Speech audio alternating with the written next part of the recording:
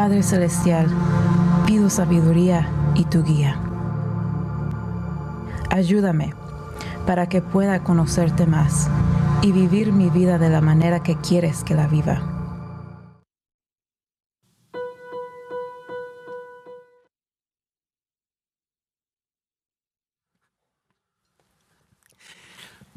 Wow, qué emoción, qué gran momento hemos tenido de adoración en el cual podemos tomar este tiempo de exaltar el nombre de Dios en alto y poder celebrar el cambio de vida que hace en nosotros. Muchísimas gracias por estar aquí. Muchísimas gracias por darnos el privilegio de dirigirnos hacia ti, especialmente si eres un invitado especial o eres nuevo. Gracias por estar aquí con nosotros. O si nos estás sintonizando en línea, o si posteriormente estarás viendo este video en YouTube o Vimeo u otra plataforma, muchísimas gracias por darnos ese privilegio de poder de poder dirigirme hacia ti. Sería un gusto tenerte aquí en un futuro también. Hoy estamos iniciando una nueva serie titulada Pegando al Blanco. Y estaremos contestando una pregunta muy importante, una pregunta que de alguna manera nosotros nos hemos hecho en algún momento de nuestras vidas. ¿Cómo le pegamos al blanco con nuestra vida? O sea, ¿cómo le sacamos el mayor provecho? ¿Cómo sacamos el máximo de nuestra vida? Y eso es lo que estaremos contestando iniciando hoy y el resto de los próximos domingos. ¿Cómo le sacamos provecho a eso?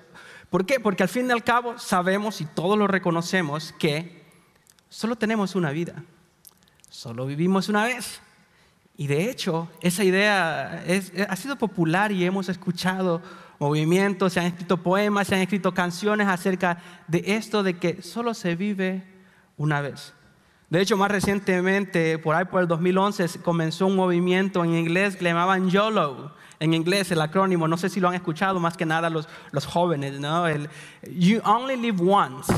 Y basado a esa mentalidad, lo utilizaban para licencia, o todavía lo utilizan como licencia para hacer cualquier tontería, posiblemente lo podrías catalogar, o algo que no nos atreveríamos a hacer algo. Pero como solo se vive una vez, entonces lo vamos a hacer. Muchas veces lo hacíamos cosas irracionales, porque como solo se vive una vez, entonces hacíamos cualquier cosa. Pero ¿qué tal si en vez de hacer una cosa irracional o una cosa negativa, porque solo se vive una vez, y así utilizarlo como una excusa para darle rienda suelta a nuestras inquietudes o pasiones? ¿Qué tal si en vez de eso podríamos decir: solo se vive una vez, por lo tanto no voy a desperdiciar mi vida? Solo se vive una vez, por lo tanto le voy a sacar mayor provecho a mi vida. Así de que me gustaría sugerir una nueva idea, de que solo tenemos una vida, pero si la vivimos bien, una vida es suficiente. Solo tenemos una vida, pero si la vivimos bien, una vida es suficiente. Para eso tenemos que contestar una pregunta mucho más personal, una pregunta mucho más profunda que muchas veces nos la hemos hecho y tenemos una respuesta parcial, o muchas veces ni siquiera la hemos hecho esa pregunta. Y es esta: ¿cuál es el propósito de tu vida? ¿Cuál es el propósito de mi vida? O mejor dicho, ¿cuál es el propósito que Dios quiere para nuestra vida? Es una pregunta muy importante. Me recuerdo que desde que era un chiquillo, era un adolescente, yo batallé con esa pregunta. Cuando me di cuenta de la realidad de la muerte, no sé si hay una edad, ¿no?, que de repente te das cuenta de que la gente se muere.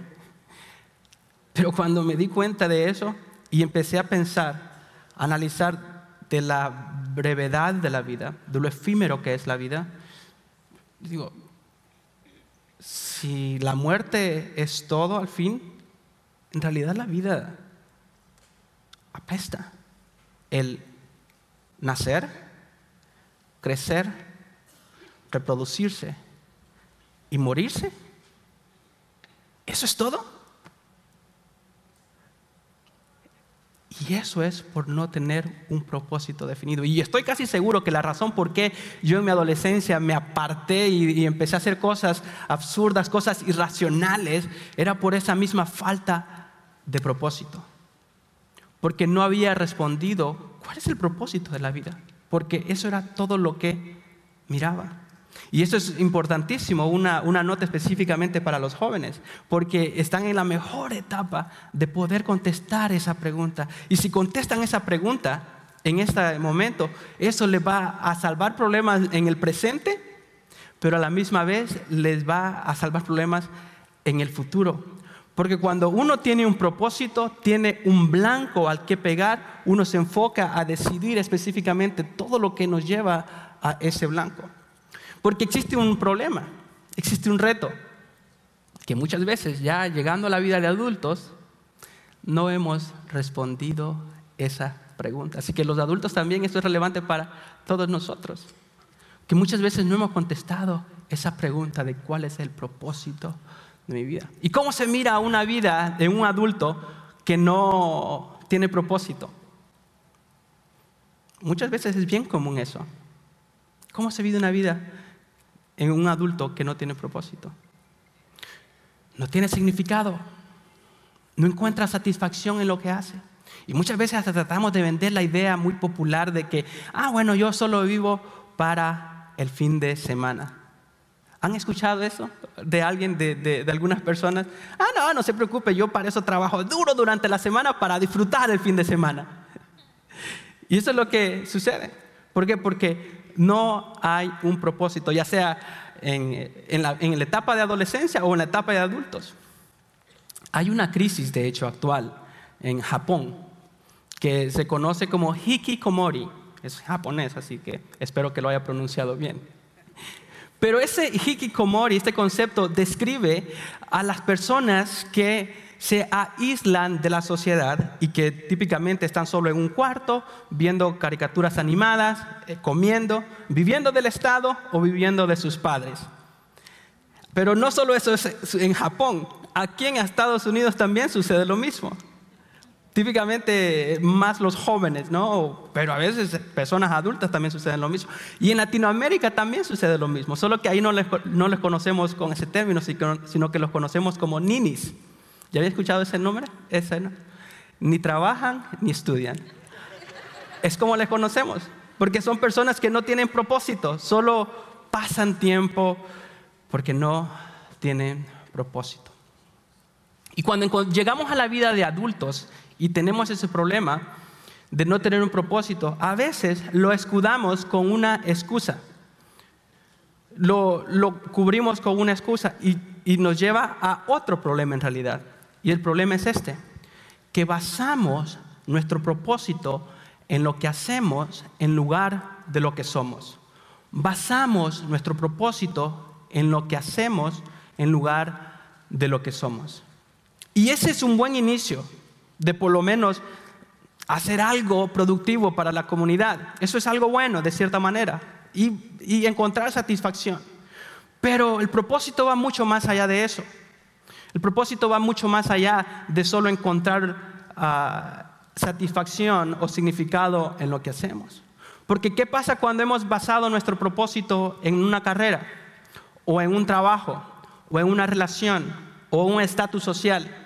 Cuando todo eso se es quitado, entonces tu vida se desvanece. Y ustedes han visto esas vidas posiblemente. O posiblemente tú has pasado por una circunstancia así, que alguna relación era tu todo. Y había basado tu propósito en esa relación. Pero cuando esa relación se quiebra, tu mundo se viene abajo. Por eso que es una falacia basar nuestro propósito en lo que hacemos o en otra cosa que no seamos nosotros mismos. Pero yo quiero profundizar sugerirles lo opuesto a eso. Nuestro propósito debe de estar basado en quiénes somos y no en lo que nosotros hacemos. Nuestro propósito debe de estar basado en quiénes somos y no en lo que nosotros hacemos. Ahora bien, muchas veces nos hemos encontrado con esa pregunta de que ni siquiera sabemos nosotros quiénes somos.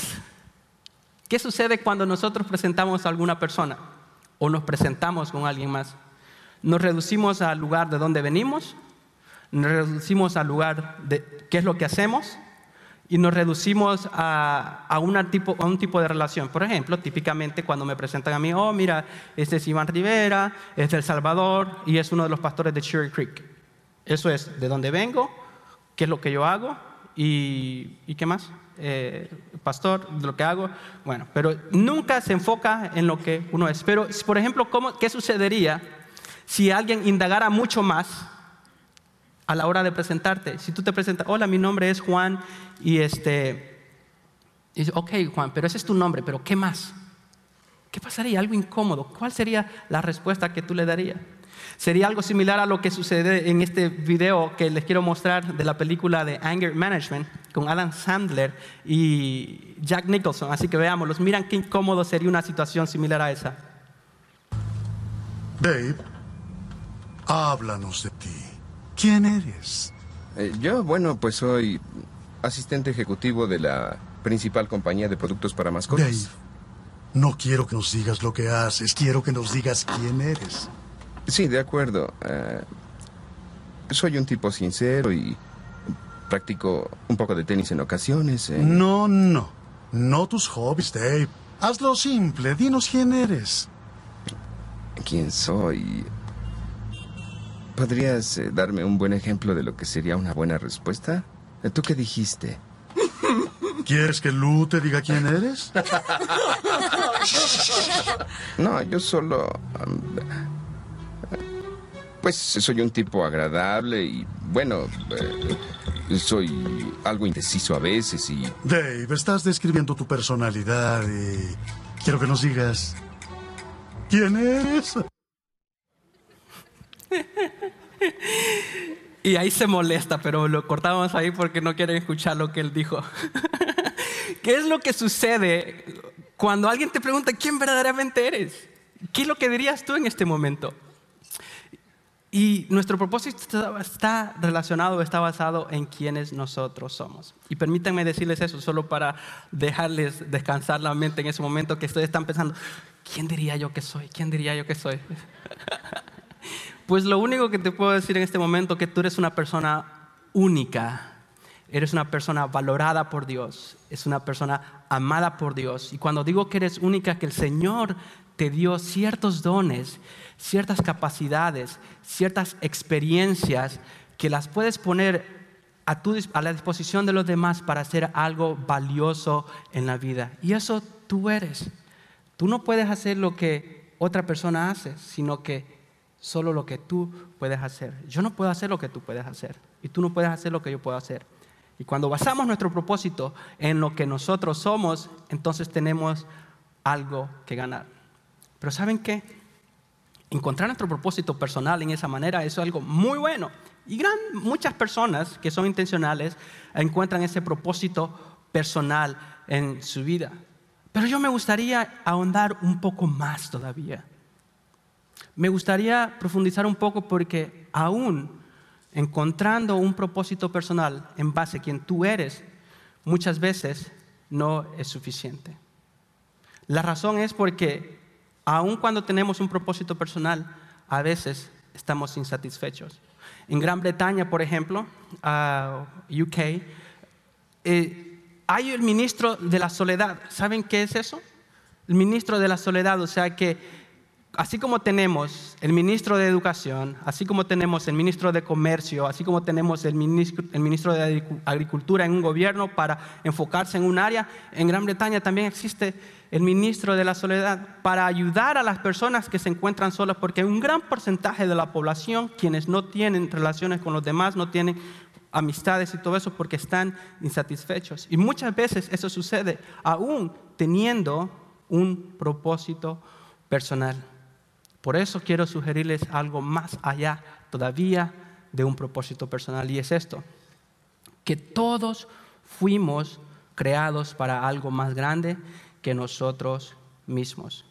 Todos fuimos creados para algo más grande que nosotros mismos. Tener un propósito personal es bueno, Y de cierta manera te va a ayudar en esta vida y podrás tener un impacto en la vida de las demás personas.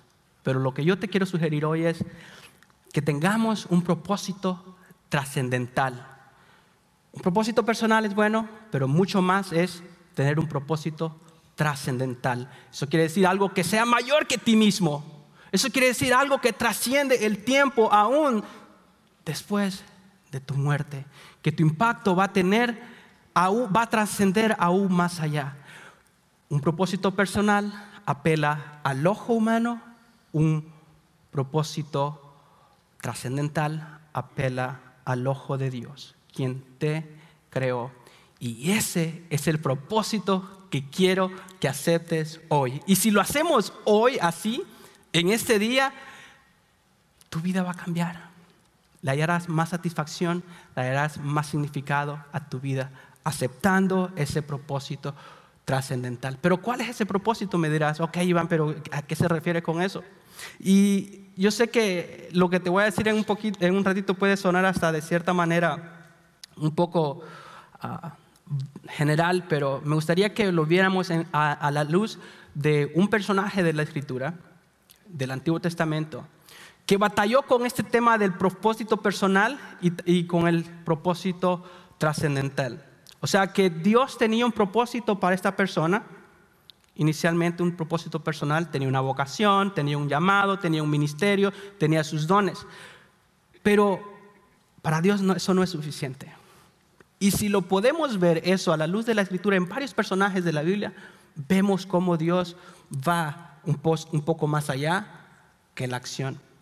Porque este personaje, por ejemplo, cuando Dios le pide que se saliera de su comodidad, su respuesta fue diferente a lo que esperaría. ¿Qué personaje en la Biblia? A ver, lo voy a poner a pensar un ratito. ¿Qué personaje en la Biblia es obediente vocacionalmente o con lo que hace, pero de repente cuando el Señor le pide que haga algo diferente, hizo completamente lo opuesto? Jonás. Eso quedó muy bien por ustedes. Dense un aplauso, porque muchas veces lo que queremos nosotros como alguien que está aquí al frente, queremos causar tensión y para que no me adivinen y tener eso, pero pues ustedes ya saben. Si no has escuchado la historia de Jonás en algún momento, pues ahora vas a familiarizarte con ella. Jonás es uno de esos profetas que es mejor conocido como el profeta desobediente. Pero Jonás, hasta cierto punto, yo creo que antes de este momento, él posiblemente era un profeta obediente. Tenía una buena vocación porque el Señor lo utilizaba, pero llegó un punto en el que le desobedeció. Y me gustaría que veamos qué es lo que sucedió en esta historia. Comenzando en el versículo 1 del capítulo 1 del libro de Jonás. Dice: la palabra del Señor vino a Jonás, hijo de Amitai: levántate, ve a Nínive, la gran ciudad, y proclama contra ella, porque su maldad ha subido hasta mí. O sea que el Señor básicamente le pide a Jonás, ¿sabes qué? Nínive es una ciudad pagana, una ciudad desobediente, una ciudad bárbara que mata, y de hecho eran los enemigos de Israel. Eran los enemigos del pueblo de Jonás. Y el Señor le dice: ve y les predicas, porque voy a traer juicios contra de ellos. Pero miren cómo responde Jonás. Dice, versículo 3: Jonás se levantó, pero para huir a Tarsis, lejos de la presencia del Señor. O sea que el Señor lo manda para un lado y Jonás se fue para otro lado. Muchas veces eso es lo que sucede cuando el Señor nos pide que nos hagamos de nuestra comodidad, nosotros corremos. Y aquí interesantemente en este versículo 3 me impacta de que cómo lo dice la historia. Dice que él huyó de la presencia del Señor. Desobedeció, pero él creía que tal vez solo era algo sin ninguna repercusión espiritual, pero en realidad toda decisión tiene repercusión espiritual en nuestra vida, sea buena o sea mala. Las buenas decisiones nos acercan a Dios, las malas decisiones nos alejan de Dios. Pero sigamos viendo lo que dice la historia. Dice: y descendió a Jope, una ciudad portuaria, donde tomó un barco. Dice: encontró un barco que iba a Tarsis, pagó el pasaje y entró en él para ir con ellas a Tarsis, lejos de la presencia del Señor. Vuelve a mencionar ese aspecto, ¿no? Como que quiere que el lector entienda el concepto de que nuestras decisiones de desobediencia tienen repercusiones espirituales y que nos alejan de Dios. Pero solo para darnos una idea de la decisión de Jonás, veamos el mapa, dónde estaba Jonás y dónde estaba Nínive. Jope es la ciudad portuaria donde tomó el barco. Y Nínive estaba para un lado y Tarsis estaba para el otro. Tarsis estaba en lo que actualmente ahora es España y Nínive es lo que actualmente ahora es Irak. 2.500 millas al otro lado.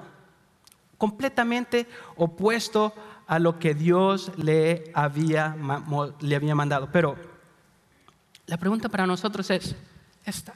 ¿Cómo responderíamos nosotros si el Señor nos pide que hagamos algo que va a contra de nuestro propósito personal? Porque Jonás, él tenía su propósito, predicarle a los reyes de Israel, profetizarle a los reyes de Israel. Pero cuando el Señor le fue y le pidió que fuera a profetizarle a un rey pagano, él se rehusó. Yo sé que Nínive era la capital de Asiria, eran enemigos de Israel y sacrificaban los israelitas y todo eso. Es como que te pidiera en este momento el Señor que le fueras a predicar a los del grupo islámico ISIS. ¿Qué dirías tú en ese momento? Es un poco difícil, ¿no? Nos saca de nuestra comodidad, pero el propósito trascendental va mucho más allá que nuestro propósito personal. Entonces hay una lucha constante entre eso y me gustaría sugerirte un propósito, el propósito trascendental que nosotros podríamos tener, ya sea como seguidores de Jesús o si tú no tienes una relación con Dios, pues esta es la oportunidad para que tú inicies esa relación con Él y que entablando esa relación con Él puedas adueñarte, puedas abrazar ese propósito que Dios tiene para tu vida. Y el propósito es este, el principio es este: agradar a Dios en todo es tu propósito final. Agradar a Dios en todo es tu propósito final. Muchas veces el riesgo que nosotros tenemos es de querer complicar las cosas cuando estamos aquí enseñando. Y que cuando decimos un principio así como eso no se escucha complejo, no se escucha significativo. Y tememos de darles cosas muy simples a la audiencia. Pero en realidad esto es mucho más complejo de lo que nosotros podríamos pensar. ¿Agradar a Dios en todo? Eso no es fácil. ¿O es que tal vez yo soy el único aquí que batalla con agradar a Dios? Porque cuando agradar a Dios se refiere ir a contra de nuestra propia voluntad, nos cuesta. Cuando agradar a Dios se refiere ir a contra de nuestras propias emociones, eso cuesta. Cuando agradar a Dios requiere de hacer sacrificios personales, eso cuesta. ¿O no es así? Conocí un joven hace unos años atrás que recién había aceptado al Señor Jesús. Y en aquel proceso de crecimiento, aquel joven se dio cuenta en su trabajo que había una atracción física con una compañera de trabajo. Y lo más difícil era que la atracción física era mutua. Entonces, porque es fácil si solo a ti te gusta una persona, pero si lo ignoras y ya, pero cuando la atracción es mutua y están trabajando juntos, entonces aquella atracción se empieza a salir de control, pero el joven se da cuenta que obviamente eso no le agradaba a Dios. Y teniendo aquella lucha constante, decide hablar con la joven y dice, ¿sabes qué? No podemos seguir con esta relación por mis convicciones y yo necesito agradar a Dios. Y diríamos, pues qué bueno por el joven. Lo que sucedió es que un par de días después, como ya había un precedente, las cosas se volvieron a salir de control y empezó a desagradar a Dios el joven, ¿no? Y lo que sucedió fue de que al fin y al cabo él decidió poner una carta de renuncia hacia el empleo y para agradar a Dios. Al fin y al cabo, la compañía no aceptó la carta de renuncia, lo que hicieron es moverlo para otra oficina y para así no estar cerca y con otro mejor salario y otra posición. Entonces yo creo que Dios de alguna manera honró la integridad de este muchacho, ¿no? Pero el punto que quiero decir es acá, que muchas veces podríamos pensar que a veces son estas estos casos extremos, por decir así, uno diría que no, es muy radical ese chico que hizo eso, ¿por qué tuvo que irse del trabajo o mudarse? Pero ¿qué tal si es algo mucho más sencillo, mucho más práctico, como que en general tu trabajo se convierte en un obstáculo para que tú le sirvas a Dios y que tienes que tomar una decisión? ¿O qué pasa cuando tienes que agradar a Dios yendo a pedir perdón a una persona con quien has quebrado la relación? ¿O qué pasa cuando Dios te dice que tienes que tomar control de tus finanzas, salir de deudas, hacer un presupuesto y empezar a dar sacrificadamente? ¿Es fácil agradar a Dios cuando te reta de esa manera? O cuando verdaderamente te dice el Señor, hey, es tiempo que seas parte de un grupo de conexión y tienes que crecer con otras personas como tú. ¿O qué tal cuando el Señor te pide a que sirvas en algún área? Agradar a Dios en todo es tu propósito final. Agradar a Dios en todo. Y cuando empezamos a hacer esas decisiones, a tomar esas decisiones que están mucho más allá que nosotros mismos, entonces estaremos encontrando un propósito trascendental. Y es aquí donde me gustaría dar una advertencia y es incómodo muchas veces porque queremos sonar como que no queremos sonar mucho como superiores, porque todos estamos en la misma página, pero por experiencia propia, cuando es desobedecido a Dios, Dios trae cosas o permite cosas en mi vida para guiarme de regreso a su propósito final, que es que le agrade, cuando le agrade. Y eso es lo que sucedió con Jonás. Miremos qué es lo que sucede con Jonás. En el verso 7, después de que él subió al barco, el Señor envió una tormenta, y cuando se dieron cuenta los marineros que él era la razón, la causa por qué la tormenta estaba, lo tiraron al mar. Y dice, y el Señor dispuso a un gran pez que se tragara a Jonás, y Jonás estuvo en el vientre del pez 3 días. Estando en el vientre del pez, Jonás se arrepiente. El Señor le da otra oportunidad para ir de regreso a Nínive. El Señor, cuando nosotros desobedecemos y no hacemos lo que Él desea, cuando no le estamos agradando, va a permitir tormentas. El Señor puede mandar aún peces gigantes a que te traguen. Y posiblemente te estás diciendo acá, oye Iván, pero eso suena como ficción.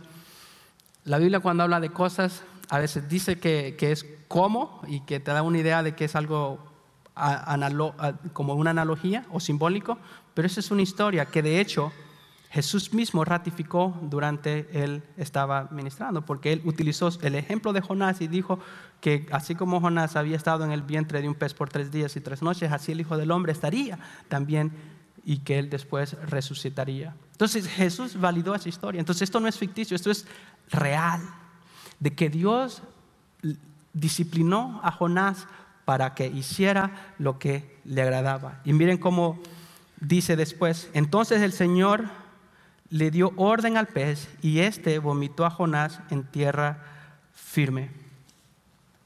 Estando en tierra firme, el Señor le dice, Jonás, ve. Y es aquí donde me gustaría dar un giro diferente con respecto a eso, porque muchas veces decimos, cuando leemos la historia de Jonás, decimos, Jonás al fin le obedeció a Dios. Pero ¿cómo le obedeció Jonás a Dios?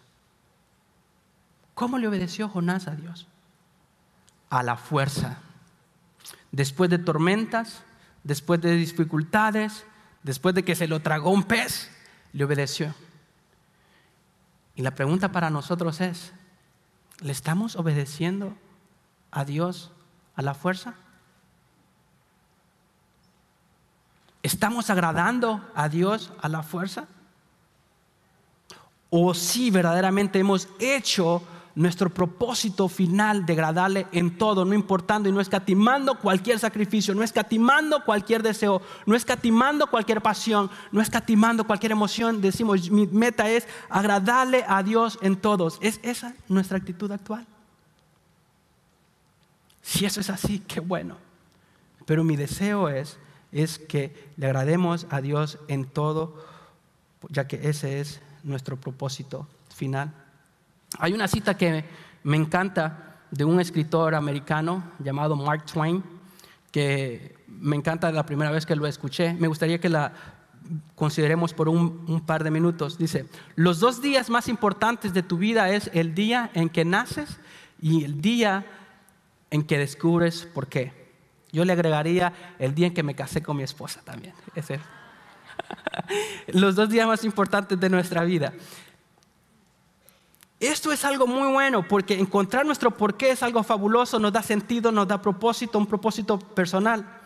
Pero encontrar nuestro porqué va mucho más allá todavía.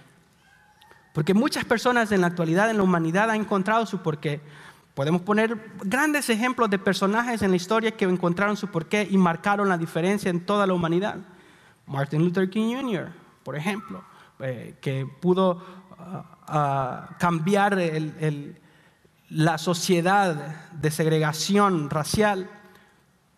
Por ejemplo, en la actualidad hay personas que han encontrado su porqué, personas que dan grandes partes de sus fortunas para mejorar el estado de vida de las personas, para mejorar el mundo, para mejorar a la sociedad. Warren Buffett, Bill Gates son grandes filántropos que dan gran parte de su fortuna para mejorar el bien de los demás. Sin embargo, estas personas también hacen cosas y dan gran parte de su fortuna para cosas que no agradan a Dios. Y es allí donde me gustaría que hagamos la diferencia o que tomemos la diferencia de la manera de pensar que encontrar nuestro porqué es más que suficiente. Yo cambiaría la frase a esta manera. El día que aceptas tu propósito es tan importante como el día en el que naces. El día en el que aceptas tu propósito es tan importante como el día en que naces. Encontrar tu porqué es el primer paso, pero aceptar tu propósito por el que estás acá en la tierra es más importante aún. Porque aceptar tu propósito es aceptar lo que Dios desea para tu vida. Aceptar tu propósito es entender de que tú no te perteneces a ti mismo, sino que le perteneces a aquel que entregó su vida por ti, dice la Escritura. Que tú no te perteneces a ti mismo porque Él te amó de tal manera y te compró a precio de sangre. Así que encontrar tu propósito es bueno, pero es mucho más importante aceptar el propósito que Dios tiene para tu vida. Y me dirás, Iván, eso es tan difícil porque yo tengo muchas cosas, tengo muchas batallas, tengo malos hábitos, tengo esta relación que me detiene y no puedo quebrarla. Permíteme decirte que aceptar el propósito de Dios va a ser lo mejor para ti. Independientemente cuál sea tu obstáculo, cuál sea tu pero para aceptarlo, cuando lo hagas va a ser lo mejor que te sucederá. Entonces, veamos, regresando a la historia de Jonás, cómo reaccionó Jonás al final después de todo esto.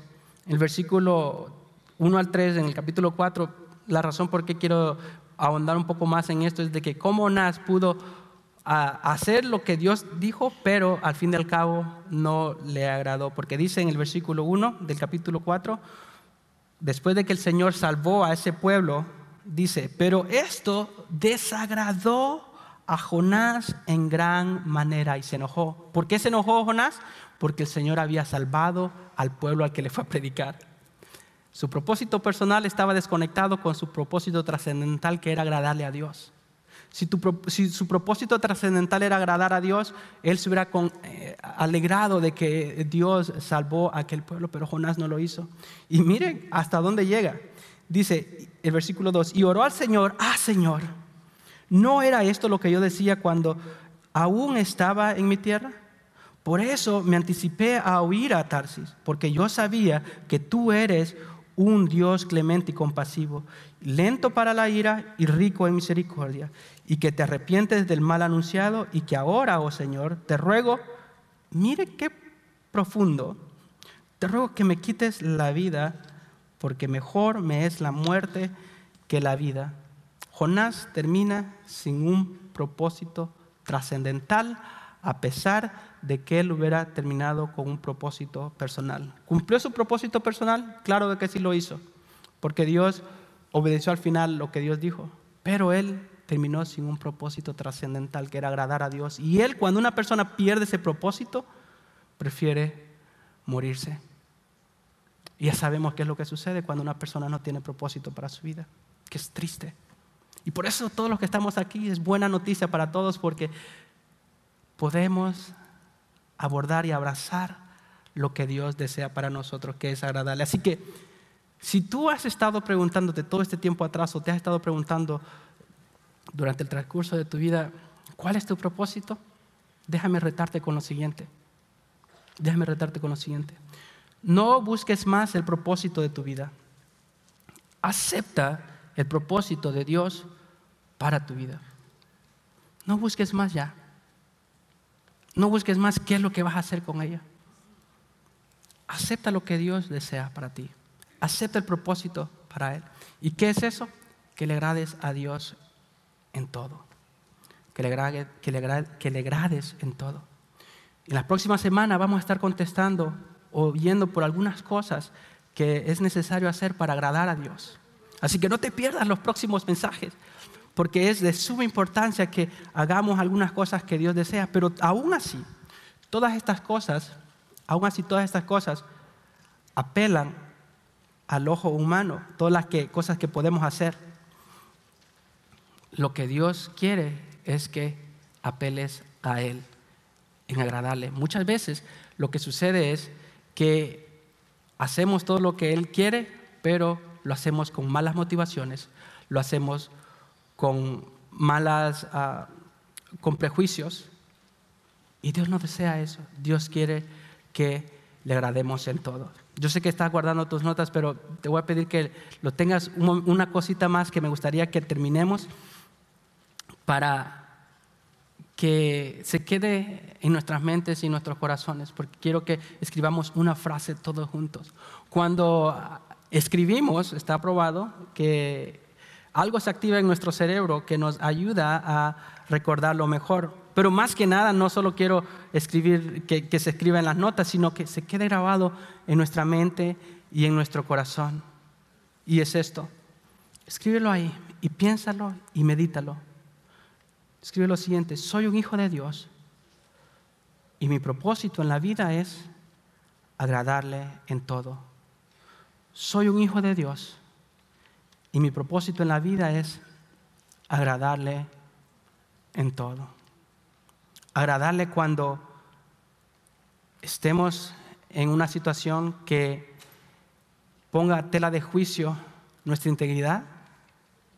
Agradarle cuando estemos en una relación que no le agrade a Dios. Agradarle cuando en nuestro trabajo tengamos un obstáculo para crecer espiritualmente. Agradarle cuando el Señor nos pida que hagamos algo para su prójimo. Agradarle cuando nosotros entregamos nuestra vida a Él completamente y lo hacemos centro de nosotros. Somos hijos de Dios, por lo tanto, agradémosle en todo. Posiblemente tú estás acá por primera vez, segunda vez, eres nuevo, o si has venido en algún otro momento, pero nunca has hecho a Jesús el Señor de tu vida. Posiblemente tú no tienes una relación con Dios. Y mi reto para ti hoy es que lo aceptes. Acepta el propósito de Dios para tu vida hoy. Y eso significa que reconozcas que estás lejos de Él, reconozcas que estás separado de Él por las decisiones que has tomado, por las acciones que has hecho, y que únicamente a través de su Hijo Jesucristo y el sacrificio que Él hizo en la cruz, es la manera como puedes ser perdonado de eso. Cuando aceptamos ese perdón a través de Jesucristo, entablamos una relación. Sé que lo que acabamos de escribir hace un momento decía, soy un hijo de Dios. Pero permíteme decirte que si tú no tienes una relación con Dios a través de Jesucristo, estás en un nivel en el cual eres creación de Dios. Y eso es una verdad y una realidad muy triste muchas veces, que tenemos el concepto de que todos somos hijos de Dios. Pero la Biblia es clara en el que dice que solo aquellos que le han recibido les dio el derecho de ser hijos de Dios. Porque a los suyos vino, dice, pero los suyos no le recibieron. Jesucristo vino a un grupo específico de personas, pero ellos no le recibieron. Dice, sin embargo, a todos los que le recibieron les dio el derecho de ser hijos de Dios. Y eso es lo que yo quiero para ti hoy, que seas un hijo de Dios y asimismo puedas aceptar ese propósito de agradarle en todo. Ahí donde estás, inclina tu rostro y vamos a cantar una canción. Y si tú quieres tomar esa decisión hoy, yo te espero aquí, a mi derecha, a tu izquierda, y quiero orar contigo. Hazlo. Tu propósito personal en la vida es bueno, pero mucho más importante es tu propósito trascendental, aquel propósito que va mucho más allá de la muerte. Y eso es lo que puedes aceptar hoy. Y si tú no ya tienes una relación con Jesús, solo te animo a de que sigas creciendo en Él, que le sigas agradando. Y todos están invitados el próximo domingo, una vez más. Bendiciones, cantemos al Señor.